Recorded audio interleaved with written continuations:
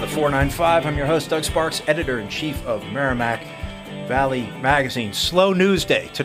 We're doing this live. Yeah. January 20th. We're competing with J-Lo and Lady Gaga. Really? They're involved in this? I believe they are involved. Okay. Yeah. And apparently the just hoping for a peaceful day. Hoping for a peaceful day. My sense is that everything right now is peaceful. Good. We'll see. So for those of you watching live and taking a break from the inauguration or taking a break from the news, thank you for joining us. Other people are going to be tuning in later. So let's dive right in with our guest today. His name is Matthew Thorne. He's the newish executive director of the Merrimack River Watershed Council. Matt, how are you doing today? Hi, Doug. Hey. I'm doing pretty well. Okay. Doing all right. As you mentioned, I'd like to definitely send out an apology to Lady Gaga and President Biden for all our live viewers kind of sucking airtime away from them in the inauguration. So they're wondering what's going on. What's going on with the numbers? The numbers are plummeting, and everybody's tuning into the 495. The numbers are rough. So apologies to them, but we're doing the right thing. We got to do what we have to do. Yeah. River keeps flowing, though. Sure. So I'm going to start with a big open-ended question, and we can take this a number of directions. And this is something, even as I'm interested in the environment. I'm interested in the river, and I continue to find aspects of this question compelling, and I feel like my own myths are being busted. Why is the health of the river important? And why is it important to the Merrimack Valley? And why is the health of the Merrimack River important to New England as a whole? It's a big question, I know. Yeah. Okay. I like this. We're going real big. Yes.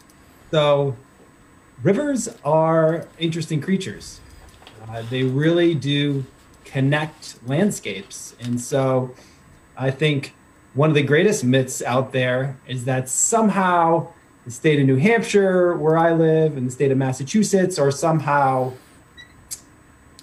completely separated, and maybe there's some physical boundary or some giant wall that makes them very different and make the political systems operate differently. But in truth, water is what is connecting them. And so the river, it courses out of the White Mountains in New Hampshire and all that snow melt, and it's flowing down through southern New Hampshire and then enters into Massachusetts and then flows through Lowell and Lawrence and Haverhill out to Newburyport in the mouth by the Gulf of Maine. And so when you see a natural resource that moves in that way and patterns through the landscape, there's no way to look at it except that it is a connector. And it really does bridge all of these different landscapes and towns and cultures and very dense urban cities and very rural landscapes and high mountains up in the Whites, and then beaches down in the coast. So it's really amazing. And so I guess this kind of big answer is trying to meet your question. But when we're connected through such an incredible resource that provides drinking water to over 600,000 people, I mean, I don't know if there's too many essential services more essential than the water that we drink, every day from the tap. So there's a big one. I think that as a cultural resource, the river is so important. I mean, how many families go to enjoy the Merrimack or other rivers in our area by sitting on the beach, or people who love to fish or jump in the water or get a boat or learn how to paddle. I mean, I think that it's hugely valuable in that way.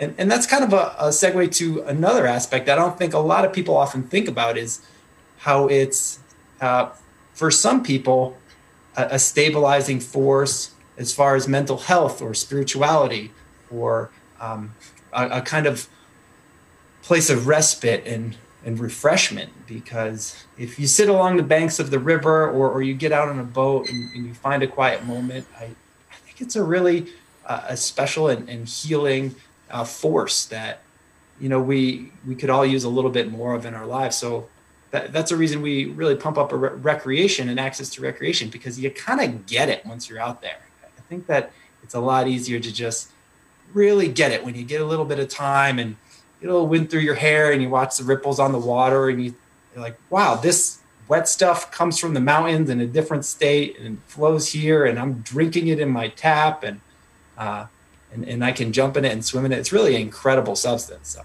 what are the biggest threats to the river right now? Yeah, so the biggest threats. Well, there's quite a few things going on depending on what you're looking at. So we could divide them into some different buckets. So water quality would be one bucket. We're thinking of how clean is the water. So in that area, we really think about stormwater as the most important threat. So all of these developments in cities and towns that have been built up around the river over centuries have allowed rainwater to hit that hard impervious surface, whether it be a roof or a driveway or a highway, and flow into the river, and it's carrying all that, any substance it's picking up along the way. So we call that runoff. And runoff is really the most egregious issue that we're looking at with water quality. And, a lot of people hear about combined sewer overflows. That's another huge issue with water quality. I'm sure we'll get into that in a little bit. But CSOs are really part of a broader picture about how we treat our water and where it goes and how it gets treated. So water quality is an important thing to talk about. Another bucket that we can look at is water quantity. So in 2020, another historic drought, we know that water levels for some municipalities up here where I live in New Hampshire, we're at 125-year lows. So that's a little disturbing when you start to say, wait, where's our drinking water levels at? And it rains a lot in New England, so you kind of think, I think we take it for granted a little bit, but we shouldn't, because water isn't always there when we need it. So the flip side of drought is flooding in storms and intense winter storms. So we know that as the climate is changing, we're seeing increased severity of rainstorms and increased frequency of them. And so the water's not always falling exactly when we need it. It can be really intense in certain periods and then super dry in other periods. And so really water quantity would be a second bucket that we could think about. Is that something that can be managed? Like, how do you deal with that? Is it something you're just like, oh, this is it, and we have to just deal with this problem? Or are there things that you can do? Absolutely. That's a really good question. So on the level of municipalities and the state, there is regulation that can really make a big difference. And so when you get down to talking about these water supplies, I mean, some cities are looking at alternative drinking water supplies. So the city of Manchester in New Hampshire, the city of Nashua, they're switching where they're getting their water from. And a lot of it is due to supply issues. And then on a personal level, there's a lot of water conservation techniques that we put out there to our folks to teach people that, yes, it all makes a difference. These personal actions that you can take in your home to kind of limit water use at certain times when the supply is strained, they go a huge way. So kind of paying attention to that kind of thing, trying to think, wow, should I really wash my car? Was there what phase drought are we in?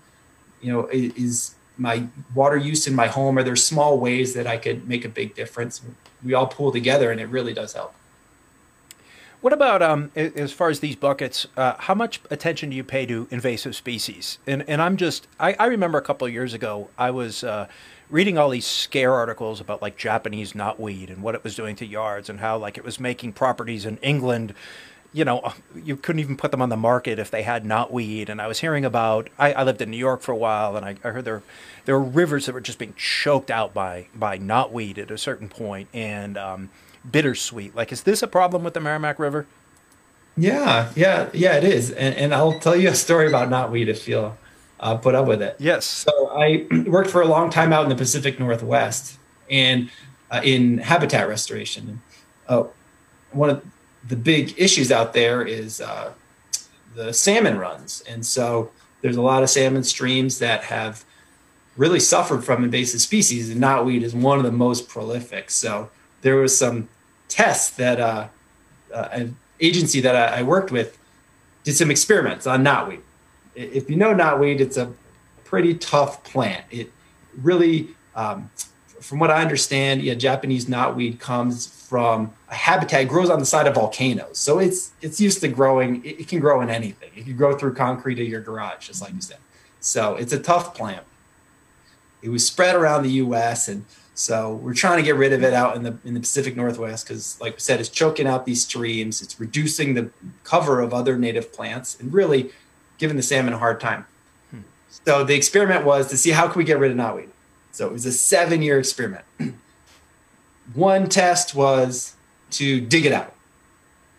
Dig it out every year, dig out the roots, see what happens. After 7 years, 0 progress, 0. I think it actually got worse.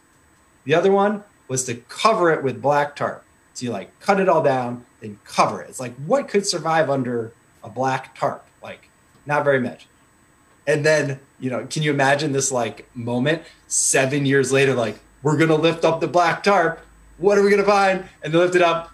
It's doing fine. It like sprouts right up as soon as they leave it up. And it actually had kind of migrated and moved away. So unless you have like acres and acres of black tarp, which has its other environmental problems, probably not the best solution. And so knotweed's tough. And really herbicide is the only thing that they found that makes a dent in this stuff. So to get to your question, yes, invasive species are a huge problem. And I would describe them largely in a third bucket, which is around habitat loss and issues of habitat. So homes for our animal and fish friends.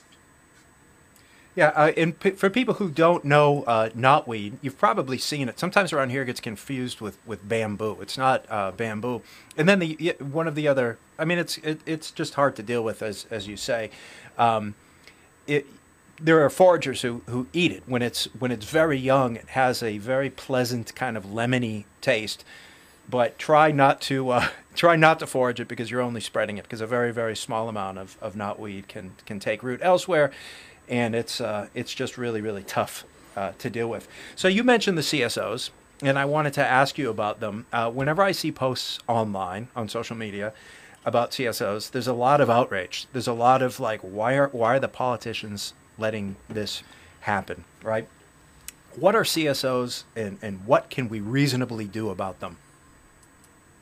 Sure. So CSOs, it stands for Combined Sewer Overflow. So this is what happens in a combined sewer system. So an old system, a way of processing water that is flowing through the streets, the storm water that I mentioned, and also the sewage that comes out of our houses and our businesses and our schools. And so they're all in one, picture them all just in one pipe, go into the water treatment plant, wastewater treatment plant. And when there's a really, really heavy rain, it's overwhelming. It's just too much. It can't go through the wastewater treatment plant. So, because during a heavy rain, I mean, those pipes are full, like you can see the streets, the water's sheeting off. So in those cases, they have to bypass the wastewater treatment plant. And often that will mean that raw sewage is discharged directly into a receiving water body. In our case, the Merrimack River, which, as we've mentioned before, is, as everybody knows, a drinking water source and a place where people swim and fish and boat and enjoy. So that's where it gets a little complicated. Some of the context is important to know. This is not just happening in the Merrimack. This is happening in other locations in Massachusetts and throughout the country. This ties back to a larger issue, which is we have some aging infrastructure in our country that really needs attention. You can't use a sewer system that was based off of your population from a century ago. It's like updates to your phone. Like, I can't use a flip phone technology nowadays. I'll never keep up. I can barely keep up as it is. So CSOs is a huge issue around the country. It comes back to infrastructure money. And it's very complicated. I think one of the myths that we could bust today is that it is the fault of the cities. It's not the city of Lowell's fault. It's not the city of Lawrence's fault. It's not the city of Haverhill's fault or the city of Manchester or Nashua. which are the 5 communities which release combined sewer overflows into our precious river. Now, could they do a better job at reporting and notifying? Yes, they can, and they soon will be, which we're going to talk about in a minute with our new CSO notification bill. So they could do a better job in some areas, but it is not necessarily their fault. It is just that the cities have grown up and developed at a rate that they cannot keep up with to process our sewage. So this is, and I want to interrupt you here before we get into the House bill, which was just passed 2 weeks ago. This is all news, I think. So you say it's not the city's fault, but this is something I hear. I hear that, it's like the up in your neck of the woods. It's the New Hampshire cities like Manchester that are the worst offenders because they don't have to deal with the ramifications of the problem. In other words, everything goes downstream. What does Manchester care, right? And if they have, limited funds, why are they going to allocate it to something that does not affect them? Because the sewage in the river is going down towards Nashua. That's incorrect, you'd say. Well, I would just say that it is a complicated issue. Mm. So why are they going to care? Because the EPA is going to make them care through a consent decree. So this past summer, please take a look, to any listeners, please look it up. The city of Manchester came to an agreement with the EPA to invest $231 million in their sewer infrastructure. So that is a huge victory. That's what we're working towards. That's the kind of infrastructure fixes we need. Can we start to move that in some of these other cities? Yes, I think that we can. But when I say it's not their fault, I just mean that it's a very complicated issue. I don't know if blame is necessarily that helpful. Always, in some cases, it can be, and we will cast it when it is time.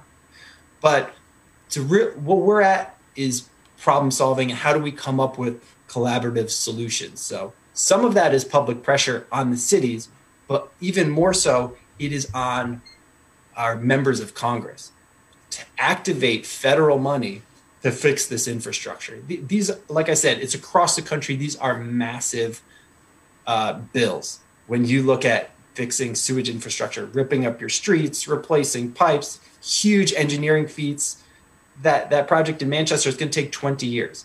Is that fast enough? No, we don't think so, but it's a step. So we've been kind of working over the years at the Merrimack River Watershed Council on teasing out how can we actually make solutions happen? What are the right pressure points on cities so that they will be more transparent in their reporting? They will come to the table, ready to work with EPA, ready to work with advocacy groups like us, and ready to engage the residents who are using these water resources. Were the right pressure points. So we haven't found it very helpful to just throw a blanket of blame and say, why is the city screwing this up? It's more like, how do we actually make a strategy, tease out what can the city do? What can the feds do? What can groups like us do? And kind of come together and make it happen. So we're not happy with where it's at. Let me be very frank. Sure. We need to do a lot of work, and we've been lighting a lot of fires around this. But at least we have a path forward. Well, it seems to me that the House bill was a right step. I know you went on record and said that you were that you applauded was the word the passage of this. Baker signed this 2 weeks ago. It's called House Bill 4921, and I want to know a little bit of history about this because it's my understanding that this thing lingered around for like a decade before there was any momentum to pass this. Right? Why did this bill stay out there in the ether for so long before people decided, hey, this issue's important? What changed? Yeah, and I think that gets to the heart of the matter, which is, Doug, if you can tell me how to make sense out of politics and make it work a little better, then I think they got a job in DC for you. But the truth is that it can get really tricky when you're taking a natural resource issue and trying to make heads or tails of it politically and find the political will to make it happen. So I think that's a real elemental, kind of aspect of this is like the political will needs to be there. And so the notification bill, let me just talk about that for a second. What it's going to mandate is that these cities that we're talking about need to do a much better job at transparently reporting when an overflow happens. So there's going to be possibly some more metering equipment that they'll need to either install or maintain and update to make sure that they're getting good numbers on, how much of a volume is spilling out into the river. And then reporting that in a timely way to people so they can understand and make possibly decisions in real time to say, there was an overflow on Thursday. I was going to go swimming on Saturday. Maybe I'll hold off for another day. Because we also don't want people to think that the river is always filthy. It's not. The river has come so far since the Clean Water Act in the 1970s. It has been incredibly cleaned up. And I freely swim in the river and have a great time. So we don't want to send the message that it's just a kind of filthy cesspool, because that's no longer the case. But that doesn't mean we're going to stop and let everyone off the hook for these pollution issues that we do have. So there'll be some metering equipment, some more reporting that's going to happen. It'll be in a timely, accessible way. They still have to work all that out with the state, whether it's going to be kind of reverse 911 calls or a text message system, or there'll be a website you can check to understand when the overflows have happened. But that'll all be in the works, and we hope to be at the table to make sure it happens according to standards that we hold. Yeah, what about the technology for the tech geeks? I remember talking to Dan Gravac a year ago about some of the cool things that were happening as far as monitoring and stuff that was pretty eye-opening to me. What about the technology? Is there stuff that we're almost on the verge of that's going to make this process easier? Yeah, well, I can't speak for the wastewater treatment plants because and I'm not an engineer, so some of that goes a little above my head on how they are doing their monitoring and metering. But as far as the programming that we do test the water quality in the river at select spots all along the river. And yeah, there is some neat tech out there. So right now we're on the low tech side, which has a lot of value as well. We utilize volunteers who go out and grab samples. We drive them to the lab processes it and tells us what's the bacteria levels at a certain spot. But there are some interesting gadgets out there that are they're in situ, which means they remain in place, like a fixed R2-D2 kind of robot that will constantly, all day and all night, record bacteria levels and then send them electronically to a file that you can upload. And so it's a little more of a modern way to capture in real time what's happening with a certain level. So that's something that we've been taking a look at. The price tags are pretty high on those. I think the price is coming down a bit. So it might be something that you see more and more, especially in really big rivers like ours, where it's tough to send a volunteer driving for hours to go snag a sample. So if we can spread out some of those monitoring devices, it could help a lot when you're trying to capture a big river like the Merrimack. Now, I'm sure there's people listening who hear that word volunteer and they're like, I want to do this. I want to get involved. So we'll pause for a second. I want to hear, how do you get involved? How do you volunteer with the organization? Sure. Yeah, so you can really find everything on our website, which is merrimack.org, merrimack.org. How did you guys get that one? Do you know? That's a great website, right? Yeah, well, we're it. You are merrimack.org. Merrimack, come our way. And so there's a lot of different ways to get involved. So we look at our kind of community engagement under the umbrella of community science.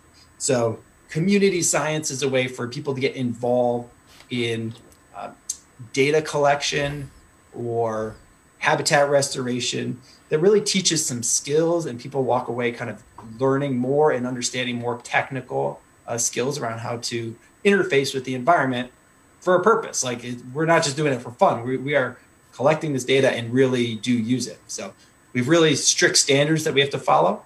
And all of our processes are approved by the EPA and the Massachusetts Department Department of Environmental Protection. But yes, through our website, you can see all the different opportunities. We're rolling a whole bunch more out this year. I'd like to give a shout out to our volunteer or our community engagement coordinator, Maya Sterrett, who's been putting together some really fantastic programming for this year under that community science umbrella. So we'll be using the iNaturalist program, which is a fun way to observe wildlife and log it on your phone. This is also a very COVID-friendly activity because you can just go out by yourself, snag a picture of a snowy owl, upload it to our iNaturalist profile, and all of a sudden, throughout the watershed, we're going to have a lot of different observations. We can start to see trends. When is wildlife popping up at a certain place or a certain time? And so that is going to be a lot of fun. Yeah, I know you say that fun isn't the purpose. I have to say, when I look at the council's social media, it looks like a lot of fun. It makes me want to get out there. I know that's not the point, but it looks cool. One of the things I wanted to ask you about, going back to the political dimension, there's something I find as someone who lives in this area and writes and circulates among the people who are trying to get things done in this region, is there's a bipartisan flavor to the politics that I don't think we necessarily see at the national level. I've heard Senator Zoglio talk about water quality issues. I've heard House Rep. Kelcourse, people from different sides and it seems to be a bipartisan issue. Is that your sense? And is there something in the way people are handling this in Massachusetts that might be a model for getting things done elsewhere? Yeah, I think the answer to that is definitely a moving target, because politics does really change quickly, and to kind of get ahead of that coalition building or that collaborative work, I think it's a real dance. And, like I said, it took almost 10 years to get our CSO notification bill through. That's not even fixing the problem. That's just acknowledging the problem. So I think any kind of good legislation like that has a long journey ahead of it. But there, again, yeah, like you said, the river is not a partisan issue at all. And a lot of our natural resources aren't. So I think when you look at the user groups of the Merrimack, this is a good example of why, for example, politicians from across any aisle can say, yeah, that speaks to my constituents, because whether you really like going out to fish with your buddies on a boat in the Merrimack, or you live in a dense urban city and it's just right there at your door, or you kind of live way up towards the mountains in New Hampshire.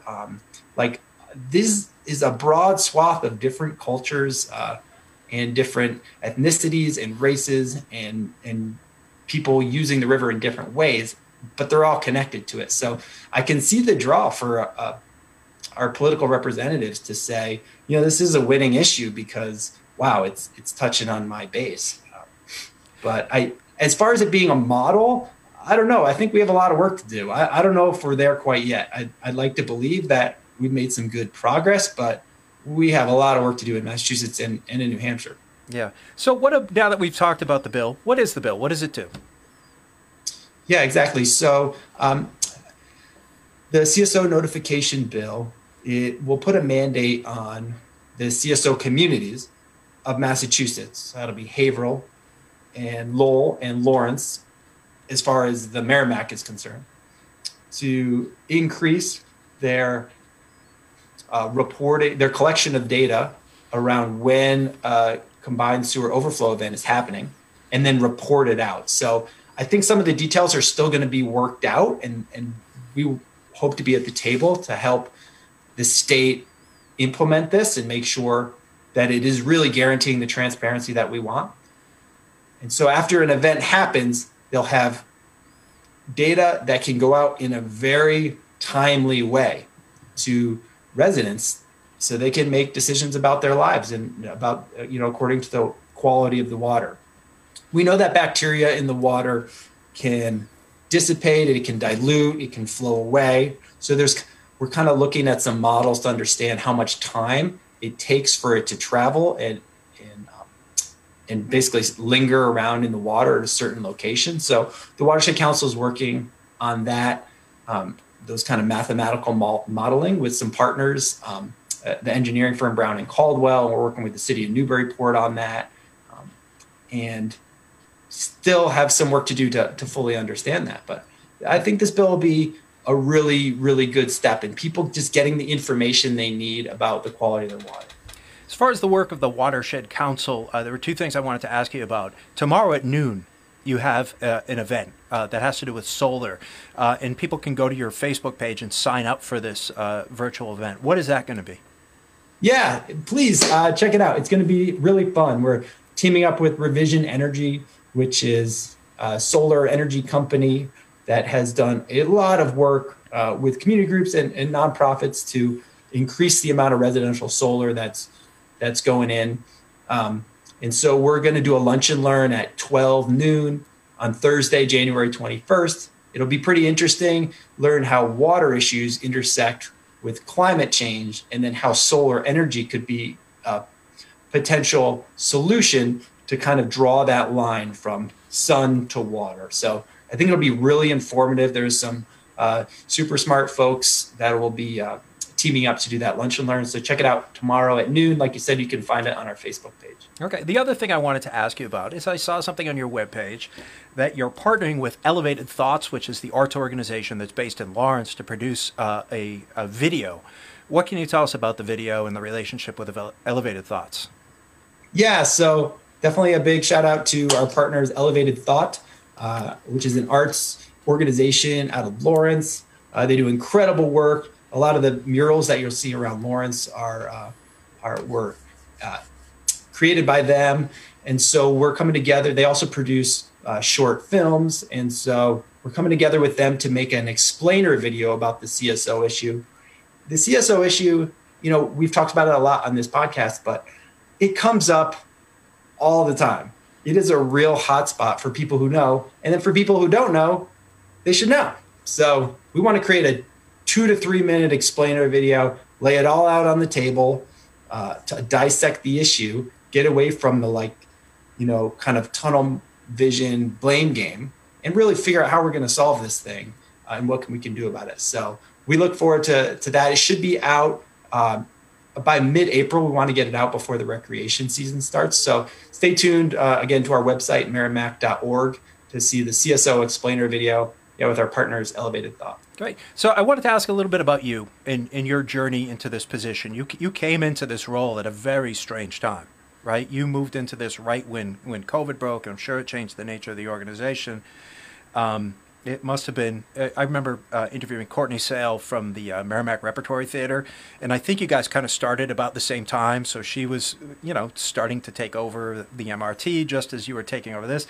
That must have been crazy to start, this new role in light of a very uncertain world. Doug, it's been a journey. Yeah. Already. I don't know if it's only been a year, but I guess it has. So I came to the Merrimack River Watershed Council in mid-March. There's some of our own staff that I have never really met in person yet. So I think that goes a long way to say how strange of a year it's been. But I think the journey has been a long one. It's been an interesting crash course, but it's really tested us and tested the mission and kind of the backbone of the organization. And to be honest, we are doing okay through the public health crisis and the economic collapse and reckoning with racial equity issues that this country is going through. We are kind of coming out on the other side, and we know that our mission is really important and it's well tested. The river keeps flowing. And to be honest, these issues really intersect with public health. They intersect with the local economy, and they intersect with racial equity. So we're not really running away. We're kind of going right through. We're finding that issues of essential services like water are at the heart of all these issues. So we're doing our best. We've had to cancel a ton of events. That's really, that stinks. There's no way around that. Meetings with people have obviously been all virtual, but we're getting really good at virtual. So hopefully you'll see tomorrow on the webinar on the 21st, that the virtual skills are getting good, and we're just engaging people anyway. Like we can't stop, won't stop. So it's been a wild ride of a year, but we're plugging away, and we're hopeful that once we can kind of move past the challenges of not being able to do in-person work, and that we'll be taking off. Like we'll really be hitting our stride. What about your own path to this role? On paper, at least, from what I can tell, you had a sort of nomadic existence up until you moved to New Hampshire, right? You lived in Guatemala. You lived in Alaska, or you worked in Alaska. You were in Washington, D.C. at one point. It sounds like you were in Washington State, right? Where did you grow up?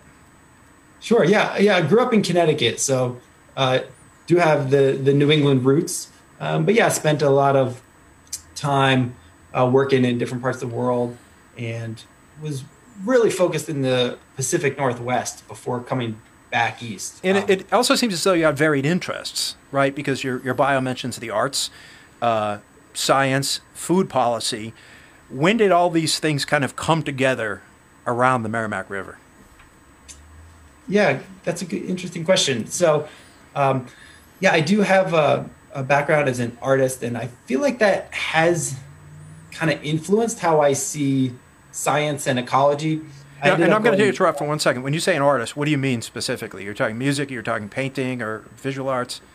Yeah, a little of all of the above. So a lot of painting and drawing and some music.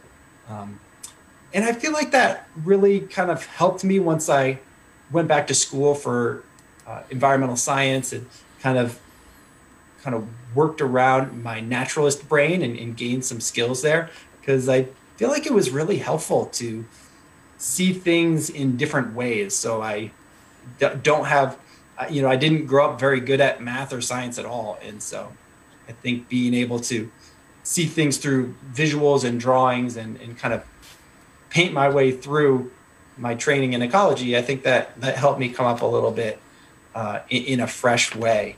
And so that kind of came together with some work that I'd done for a really long time with tribal communities up in Alaska, and then again in Washington State. And so I think that kind of community level work combined with these natural resource issues means that the Merrimack River challenges they felt like a fit to me. They feel really hard, and like there's a lot of work to do. It is no joke when we start talking about, we haven't even really got into what's this area going to look like, when my kiddo is my age, and we see temperatures rising a few degrees. So the challenges are not light, but I think that my background and being able to move around a lot and experience life in different communities has been helpful to feel like we can fight this fight. Yeah, I find that the sort of intersection between art and science fascinating, and it's something like I don't think we pay a lot of attention to now. We have a writer for the magazine named Sarah Corshane who writes a regular column called The Backyard Naturalist. She has a background in English literature, but right now she teaches science. I think she's actually the chair in the Department of Science at Northern Essex Community College. And it's great. It's great to be able to read somebody who has a sensitivity to language and the way words work together and the musicality of language, but who also understands, how to collect data and what's BS and what isn't BS and all the great things that come from science. And I even think of Charles Darwin. I think in his notebooks, he claimed his ability to recognize patterns in nature. A part of that came from reading John Milton over and over and over again and starting to see patterns in the language, and then he started to see patterns unfold in other ways. And it's something I wish we had more of. It feels like these two realms have been kind of split and pulled apart when they don't really need to be. Yeah, I think that's a great point. And have you ever heard of cloud brain and waffle brain? I do. I have not. Tell me. Okay. Well, I think maybe it's kind of the combination of those. It's kind of seeing nature through a bit more of a cloud brain. Mm-hmm. I guess would be someone who spent more time looking at patterns and playing music or experimenting with art. and you have a little bit more of a cloud vision. And then a lot of time in science with data and spreadsheets and boxes, a little more the waffles, like it's the crisscross waffle shapes where things fit more in boxes. And so I think being able to weave between those is really helpful when you were trying to fix real problems with our natural resources through scientific and evidence-based solutions. But we can't just do it with spreadsheets because we got to be creative. Like the issues are too hard, the politics are too gridlocked. We have to be kind of dancing our way through it. So I agree. I like what you're saying about Charles Darwin. Yeah. So I have one more question for you before we open it up and see if Lou has questions. Lou usually has a few questions for the guests. What's your favorite thing about your job? What do you like most? Yeah. To be totally honest, my favorite thing is working with our staff. We have such a great crew. We're small but mighty. So in a small nonprofit, you kind of wear a lot of hats, and it just makes me really proud to see our folks kind of running around doing all kinds of things to keep this ship floating. So I would say that our staff is a super team, and they really are doing right by all the folks who volunteer, anyone who donates, anyone who has, connected with the Watershed Council or gone on a paddling trip, any of that. I think it's all due to our staff. So yeah, a big thank you to them. Yeah. So I see our second guest has joined us, but don't leave yet. Lou, do you have a quick question for Matt? Yeah. From the Watershed Council. Yeah, Matt, I'm going to answer a question for you, and then I'm going to ask a question, and they're intertwined. The reason your bill took so long to get through to create a viable notification system for CSOs in the river was because they don't want us to know the CSOs. Because what will happen is, I think you've become aware of this, there are people, and I've lived on the river my entire life, there are people in this area who have no idea this is going on. Absolutely no idea this is going on at all.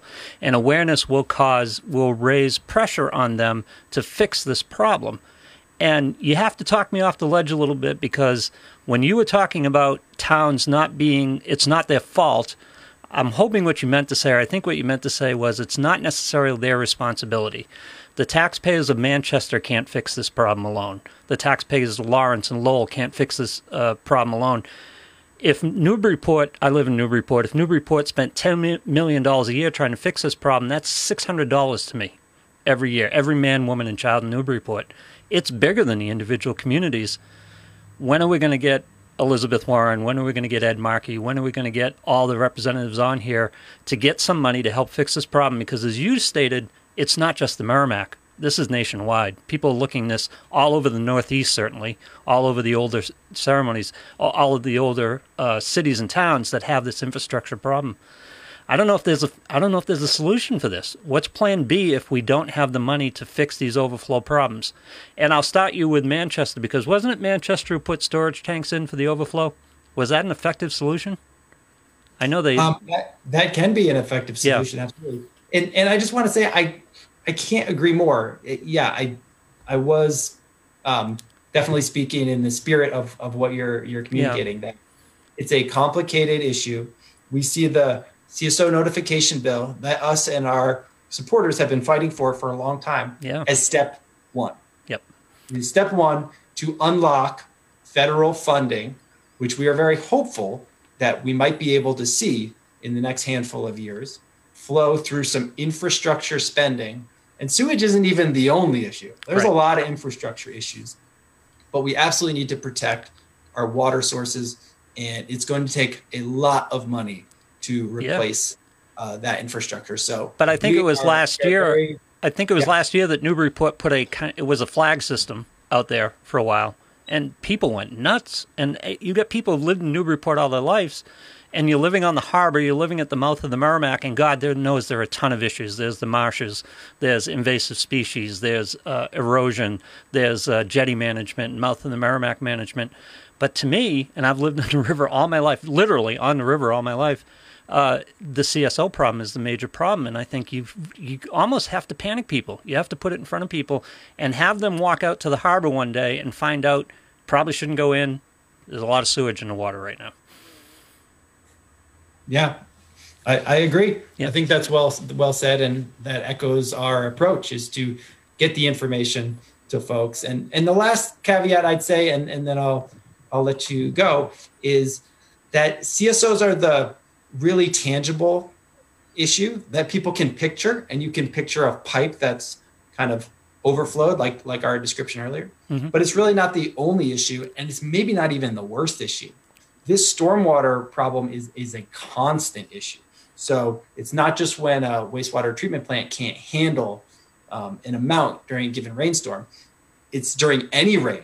There's runoff that is constantly flowing and deteriorating the water quality. So we want to make sure we frame it alongside the other problems, and we don't just hope to solve CSOs and move on. So yeah, it's super complicated, but I completely agree with your sentiments. So our guest today was, our first guest was Matthew Thorne, the Executive Director of the Merrimack River Watershed Council. Matt, thank you so much for coming on the program today. Really great discussion. Really appreciate it.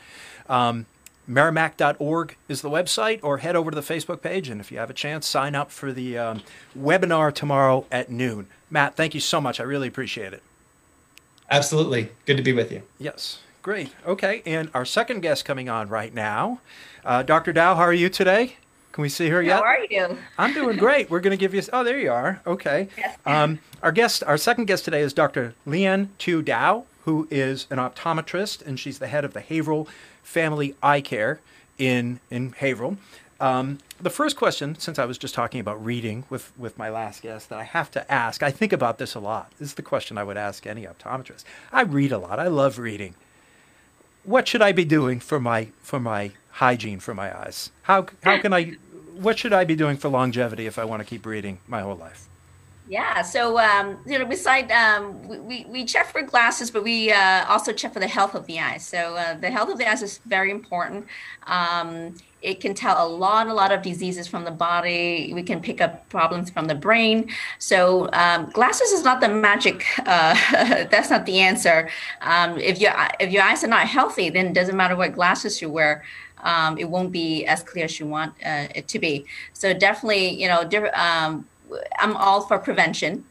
Prevention is the key. It costs more to treat than to prevent. So, eye health, ocular nutrition, and definitely nowadays with the digital world, we are in front of the computer, cell phone. We babysit our children with cell phones, iPads, and in school now with the COVID especially, we all on remote learning. So the blue light from the computer is definitely proven to be unhealthy for the eyes. So there are glasses to protect your eyes from blue light. There's eye vitamin supplements that you can take.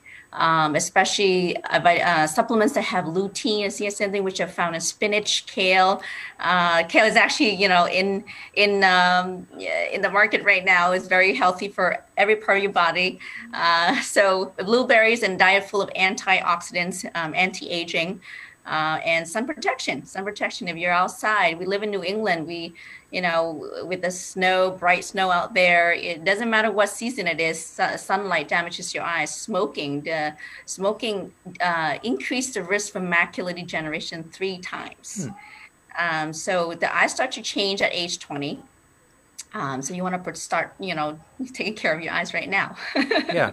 Well, I'm glad you mentioned the blue light thing, because I guess it's hard for someone like me, not a doctor, not a medical professional, to know what's legit out there in the world, right? Because I have friends who wear the orange glasses because they're worried about the blue light, and it's just hard to understand what's kind of like who's being a kook, you know what I mean? Like what's legit. So it's great hearing from you. Like, should I get those orange glasses and be wearing them at night? Is that helpful? Yeah, that's a great question. I tell all my patients and my staffs, we just actually finished our office training. We want to educate everybody about, what's good out there, what's really working. So the yellow glasses that, you can buy online, those are more like, enhance the contrast at night, cutting down the glare a little bit, but it's not to protect from blue light. So, there are specific labs that are certified for this. We use Hoya product, and, Hoya are very, known in the lenses world and optical world. they provide a few options. We have different options for different patients to try to accommodate for everybody. So if you're on the computer or just, light use digital device person, a couple of hours a day, the coating that we, out there is an anti-glare coating, but not all anti-glare coating can block the blue light. So you have to specifically ask for the one that blocks blue light. We also have the one that is called Blue Tech lens, where it blocks 100%. So these lenses actually go through different technological phases during manufacturing process. They incorporate real human ocular pigments in the lenses itself to absorb all the blue light so that the blue light doesn't get transmitted into your eyes. There are, online sites where you can buy yellow glasses, like a game company, but you have to make sure that it's 100% protection. Yeah. What about children? Are we seeing more eye problems among children because of screen time? Oh, yes. Especially recently, COVID time, especially we're, doing remote learning. I have a lot of children, even teachers, or patients who work at home remotely, coming in with, we call it computer vision syndrome. We call that, loss of accommodation, spasm with accommodation, headaches, frontal headaches, dry eyes.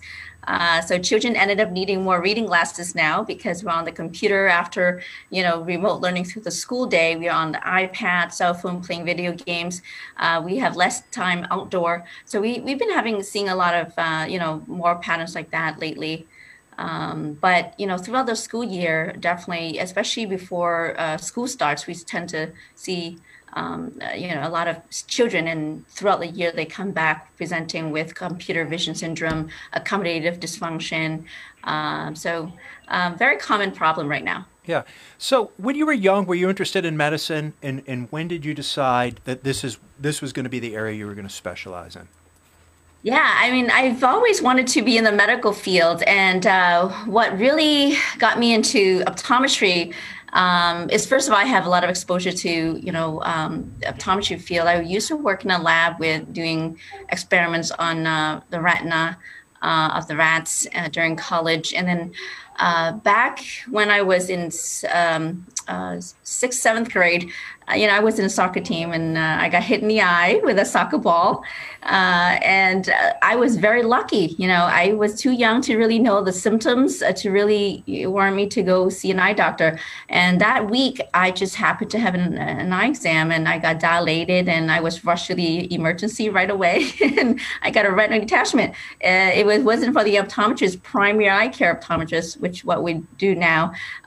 We catch things, we're the gatekeeper. And my vision got saved. I was almost the detachment was almost halfway. Okay. So the article in the most recent issue of Merrimack Valley Magazine, we did a series on local companies that had a multi-generational aspect. And sometimes it was, the company had been passed from the parents onto the children, et cetera, et cetera. Your story was a little bit unusual because it wasn't necessarily the company or the line of work that was passed down. It was the work ethic, because both of your parents had a phenomenal work ethic. They were working very, very long hours for a long period of time. Both of them have an entrepreneurial kind of spirit. Your mom owned and ran a nail salon for 27 years. Yeah. And your dad, working all these crazy jobs, eventually he opens a martial arts school. I have to ask about this. Because I've heard, I know, I like martial arts. I grew up, I was a karate kid, So I know Japanese martial arts. I know Chinese martial arts. I even know Brazilian martial arts. I even know martial arts from France. I don't know anything about Vietnamese martial arts. Okay, what did your dad teach? What is the Vietnamese martial art? Yeah, well, thank you for asking. My dad, we do Vietnamese traditional martial art. That's the way to translate it. This martial art has been in Vietnam, having a history of thousands of years of contributing to the protection and development of Vietnam through foreign invasion, especially the northern invasion from from China, all the neighboring countries. And it also represent the cultural part of it. There's a lot of philosophical teaching that we adhere to. It relates to the many dynasties in Vietnamese history that consist in this type of martial art. There are many weapons, bare hand forms, techniques that are related to Vietnamese generals, emperors that contribute to this development of martial art. So do you practice this yourself? Yes, I feel very fortunate and lucky to, be my dad's daughter who get to have it in the family. So, and this type of martial art is actually stopped or prohibited from practicing and teaching during the communist era, but after in 1995 it was allowed to be open, and my grandmaster, which is my dad's master, started to open the school. But during the prohibition period, it was only passed through generations in the family, so it is considered as family type of martial art as well. So from then on, my dad happened to be going to school during the Vietnam War to be in the Air Force, and he practiced martial arts there, and that's how he bring it on to when we come to America. And he wants to be the pioneer to continue this type of martial art, pass it on, bring it out to the land outside of Vietnam. Where is the school located?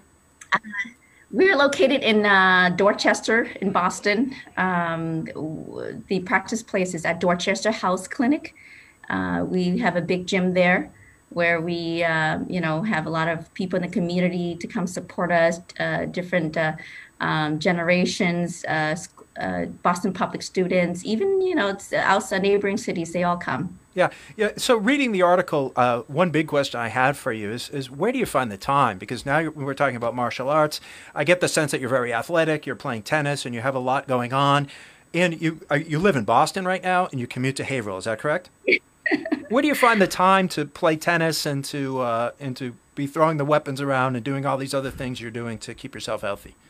Yeah. So it's all about time management, I guess. And I'm very fortunate to have my parents that help me in the family to take care of my children while I'm at work. So if I want to play tennis, then I really have to wake up really early, wake up at 5 a.m.